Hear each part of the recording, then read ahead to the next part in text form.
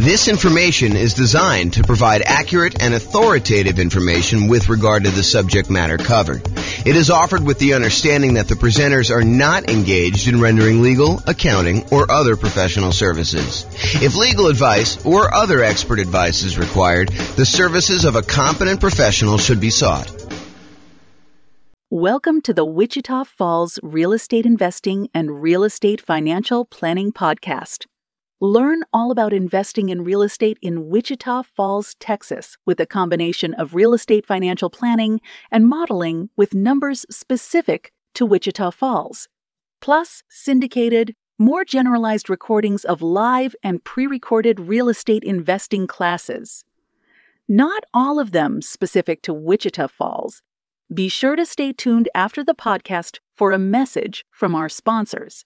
All right. Good morning and welcome, everyone. I am your host, James Orr. And we have a very short class today, although I have a typo in the title thing here. Add a little space there. So we got a very short class today. So prior to this class, we've covered a very wide range of all the different financing options for real estate investors. We've done a class on nothing down financing options. We've done a separate class on low down payment financing options. We've done a separate class on all the conventional financing stuff. We've done a separate class on portfolio financing. We've done some classes on creative financing.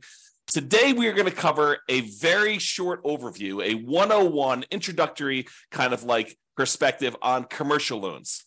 So all the financing we've covered so far has primarily been for buying properties, single-family homes, condos, townhomes, duplexes, triplexes, and fourplexes.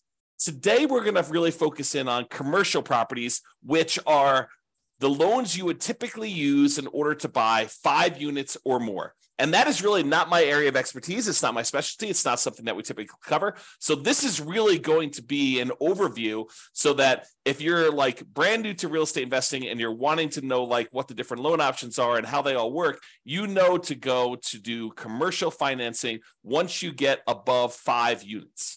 Okay, so if you want to go buy like single-family homes or duplexes, triplexes, fourplexes, condos, townhomes, detached single-family homes, all that stuff is all the stuff we previously covered. And I'm going to do a really quick review of all the different financing options that are available. And then we've got like one slide on the commercial properties, and we'll talk about how they differ. And then you can go seek out a lender who's going to do the commercial properties. One of the reasons why I'm not going to go into ridiculous detail about commercial properties and commercial financing specifically is it varies a lot.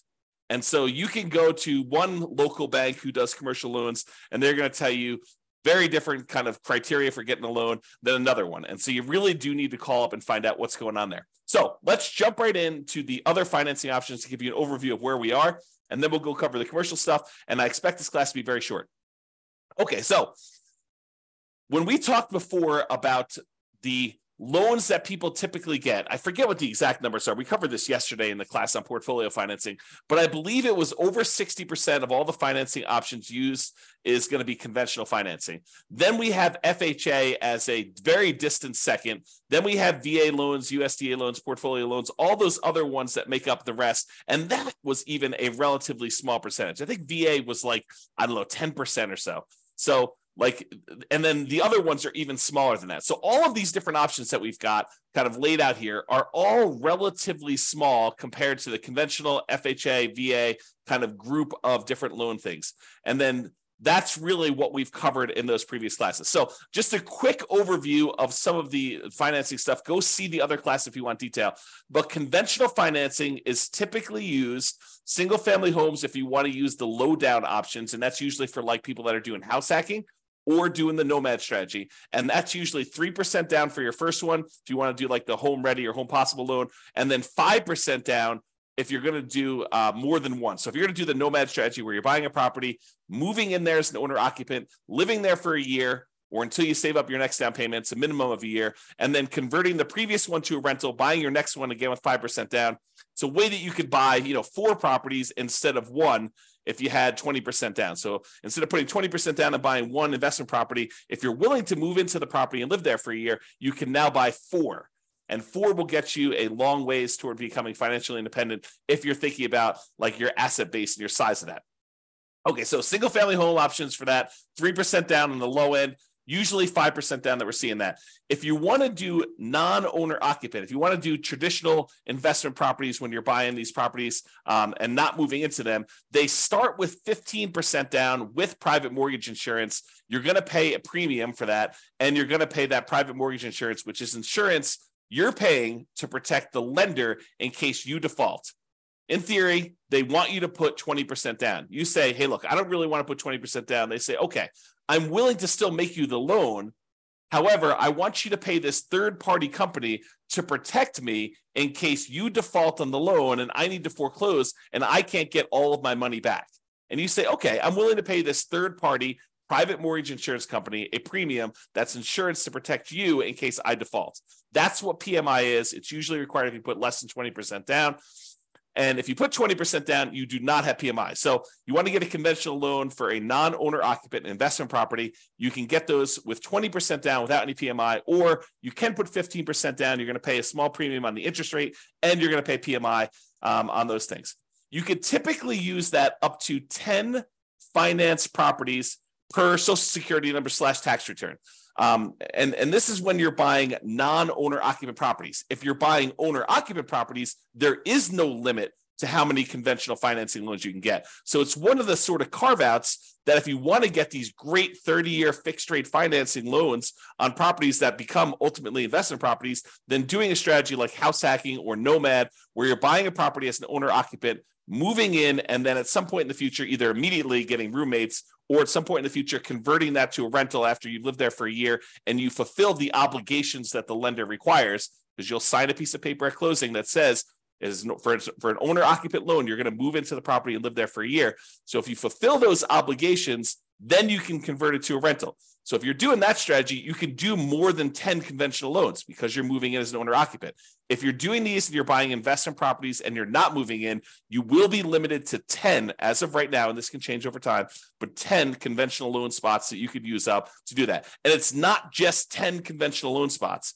It's 10 loan spots on your Social Security number. So FHA loans would count, VA loans would count, USDA loans would count, even portfolio loans would count when you're doing those types of strategies, when you're trying to get your like loan spots used up. So realize that there is a limitation there when you're doing it, which is why we covered portfolio financing in the previous class. Portfolio financing is typically the financing you move to once you've used up all your loan spots. There's a couple other exceptions. Go watch the portfolio financing class for more information on that. However, that's typically what you move to when you get to your 10 loan spots. Okay, so that's all the conventional stuff.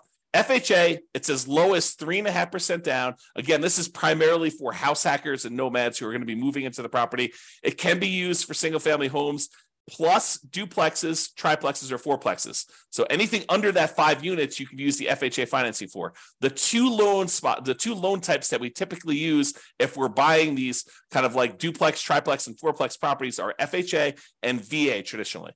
Okay, you can do them with the other ones, but the low down options are FHA and VA for those.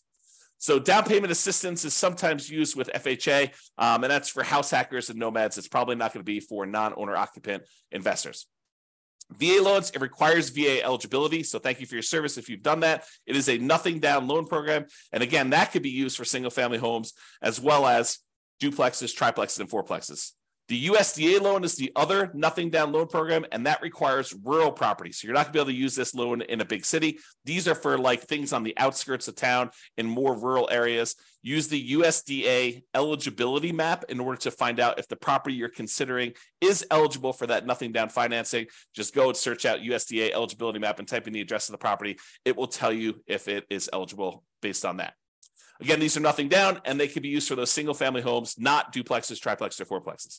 And then portfolio loans, these are typically local banks that are not going to be selling their loans to the secondary market, rather. They're going to be keeping the loans on their books in their own portfolio. It is usually the next stop when you exceed your loan limits with conventional financing. There are other couple exceptions, like if you're going to go do a loan with your self-directed IRA or self-directed 401k being used as a financing, or if you're going to go buy an LLC at the start, you're going to do a partnership and you're bringing a partner, one or more partners in, you want to buy in the LLC to begin with, you can use portfolio financing to do those as well.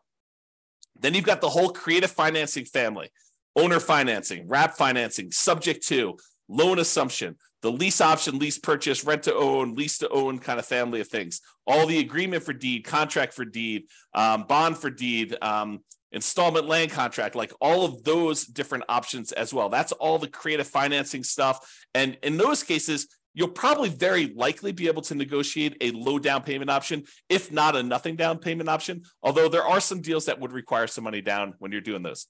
Private money, going to grandma, asking her if she'd be willing to do a loan. The negotiation is wide open on those because it's usually based on your relationship with somebody. And the quality of deal can help, but it's primarily your relationship with grandma that determines whether or not that is going to be a good loan for you. And then finally, hard money loans. Those are people that are in the business of loaning money on real estate, very likely be able to negotiate a low down payment, or in some cases, a nothing down loan option. In those, it's usually based on the quality of the deal. You know, a lot of times you'll hear 70% of the after repaired value is the maximum that they'll loan based on those. It is generally commercial properties only. So with hard money loans, you're probably not going to be able to use those as a nomad or house hacker. It's usually only for commercial loans. That's usually because the hard money lenders don't want to deal with the consumer loan lending laws. Okay, so that is an overview of all the different things. And you'll notice that these are mostly dealing with single family homes, condos, townhomes, duplexes, triplexes, fourplexes in some cases, but it usually doesn't deal with 5 units or more. Although you could argue that the private money and hard money and creative financing ones, those could also be used with some of these commercial properties. However, commercial properties are typically 5+ units, and some banks may do some kind of more unusual things like do commercial loans across multiple single family homes, condos, townhomes, duplex, triplex, fourplexes. Well, they'll do like a blanket loan over those. Some of the other interesting things about commercial loans is they typically don't count as part of your 10 finance properties for conventional. So it usually is not one of your loan spots if you're thinking about it that way. Another interesting thing about commercial properties, a lot of times when you're doing these other loans, they're going to require that you buy them as an individual and personally sign and personally guarantee the loan. So you'll go buy a property and you'll do conventional financing. They're going to have you personally sign, and you're not going to be able to buy an LLC. Not going to get into this discussion here, but sometimes people will buy the property, and then as soon as they own the property, they will go meet with an attorney, get proper legal advice on how to do this, and then they will deed their property into the name of an LLC. There's some weird things that happen with that as far as like your ability to do that without the lender being able to call the loan due. Not that they will, but they are able to call the loan due. But you'll want to get advice from an attorney on that. It's a gray area to say the least. However, when you're getting a commercial loan, you could usually use the LLC directly to borrow. In most cases, the lender is still going to require you to sign or someone else to sign personally on the loan to personally guarantee it. And if they are going to lose money on the deal, if they have to foreclose or something like that, they will go after you personally to do that. So there is recourse on you as the individual borrower. So these loan programs, and one of the reasons why we're not going into a lot of detail, these loan programs vary and they constantly change. It's sort of like the way I think about it is all the traditional consumer-based loans have very strict standards and very rigid rules in place to protect the consumer. However, commercial financing is sort of the wild, wild west. All the rules and everything can vary. They're kind of like setting up what they can do there. And so realize that if you're going to go do commercial financing, just go in eyes wide open and realize that the programs are not standardized and that you'll likely have that. I would also point out that most of these loan programs, there's some exceptions in here, but most of these loan programs, one of the advantages of getting these is that they are 30-year fixed rate financing. However, when you go to commercial loans, a lot of times there are exceptions where you can get fixed rate financing. It's kind of difficult to do, and they're harder to get and more cumbersome to apply for. But most of the commercial loans you're going to run into are going to have some type of adjustable rate mortgage and usually have some type of balloon payment where they may have a 20-year amortization where you're paying off, you're making payments on the loan as if you were going to pay off the entire thing in 20 years. However, you usually have like a 5-year balloon or 7-year balloon or a 10-year balloon or 5 years with the right to renew one more time with an adjustment to the interest rate for another 5 years. So all these kind of like things vary. So even though that has a kind of payment period over 20 years, realize that you may have to pay off the entire loan or refinance it within 5 years or 7 years or 10 years. Again, these programs vary and they're all over the place. The relationship with the bank especially how much you have on deposit, can help out a lot as to whether or not you can get these, especially with local banks. The underwriting depends on the guarantor, the person who is signing and guaranteeing the loan, and the property itself. And then there are other requirements such as providing financials to the bank each year. If you go get a conventional loan or an FHA loan or a VA loan and you qualify for that loan, once you qualify, that's it. The bank does not come back 3 years later to check to see if you've actually still qualified to have that loan.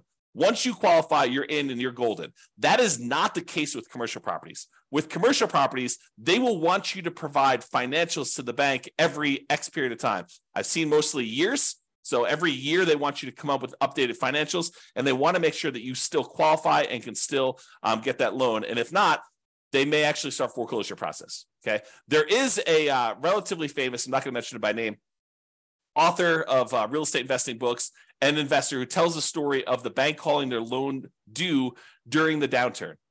They just said, hey, your financials look weak because all these property values are kind of compressing. And, we feel a little bit nervous about stuff. So we actually are going to go call the loan due. You have X number of days in order to pay this complete thing off.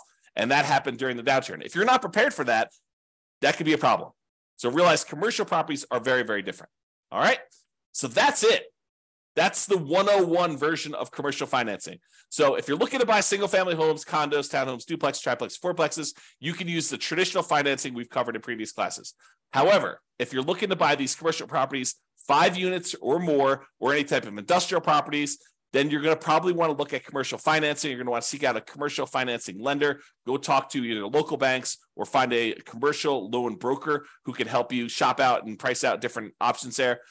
There's more variety in underwriting criteria for commercial properties from lender to lender. It's not standardized. So realize that there is a lot more room for negotiation if you're strong and you're kind of coming and buying. And there's a lot of flexibility and variability in what you can get and what is available for you. And a lot of it depends on the property and a lot of it depends on the guarantor.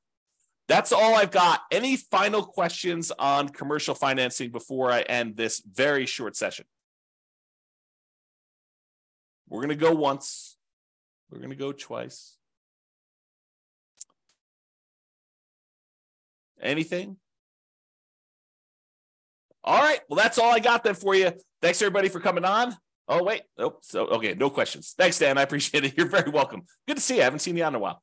All right, guys. That's all I got for you. Thank you very much. I will talk to you tomorrow. Bye-bye for now. With home prices up, mortgage interest rates up, and rents up, but not quite enough to counteract the higher prices and interest rates, cash flow on rental properties in Wichita Falls is harder than ever. Book a call with the Real Estate Financial Planner to apply our proprietary 88 strategies to improve cash flow on your rentals. See the show notes for a link to schedule your call and improve your cash flow today. If you're a real estate agent, lender, or professional in Wichita Falls that wants to help our real estate investor listeners, consider reaching out to learn about collaboration opportunities with this podcast. We'd love to add more value to our listeners by having you assist our investors buy, sell, and finance their real estate investments. See the show notes to schedule a call to discuss collaboration opportunities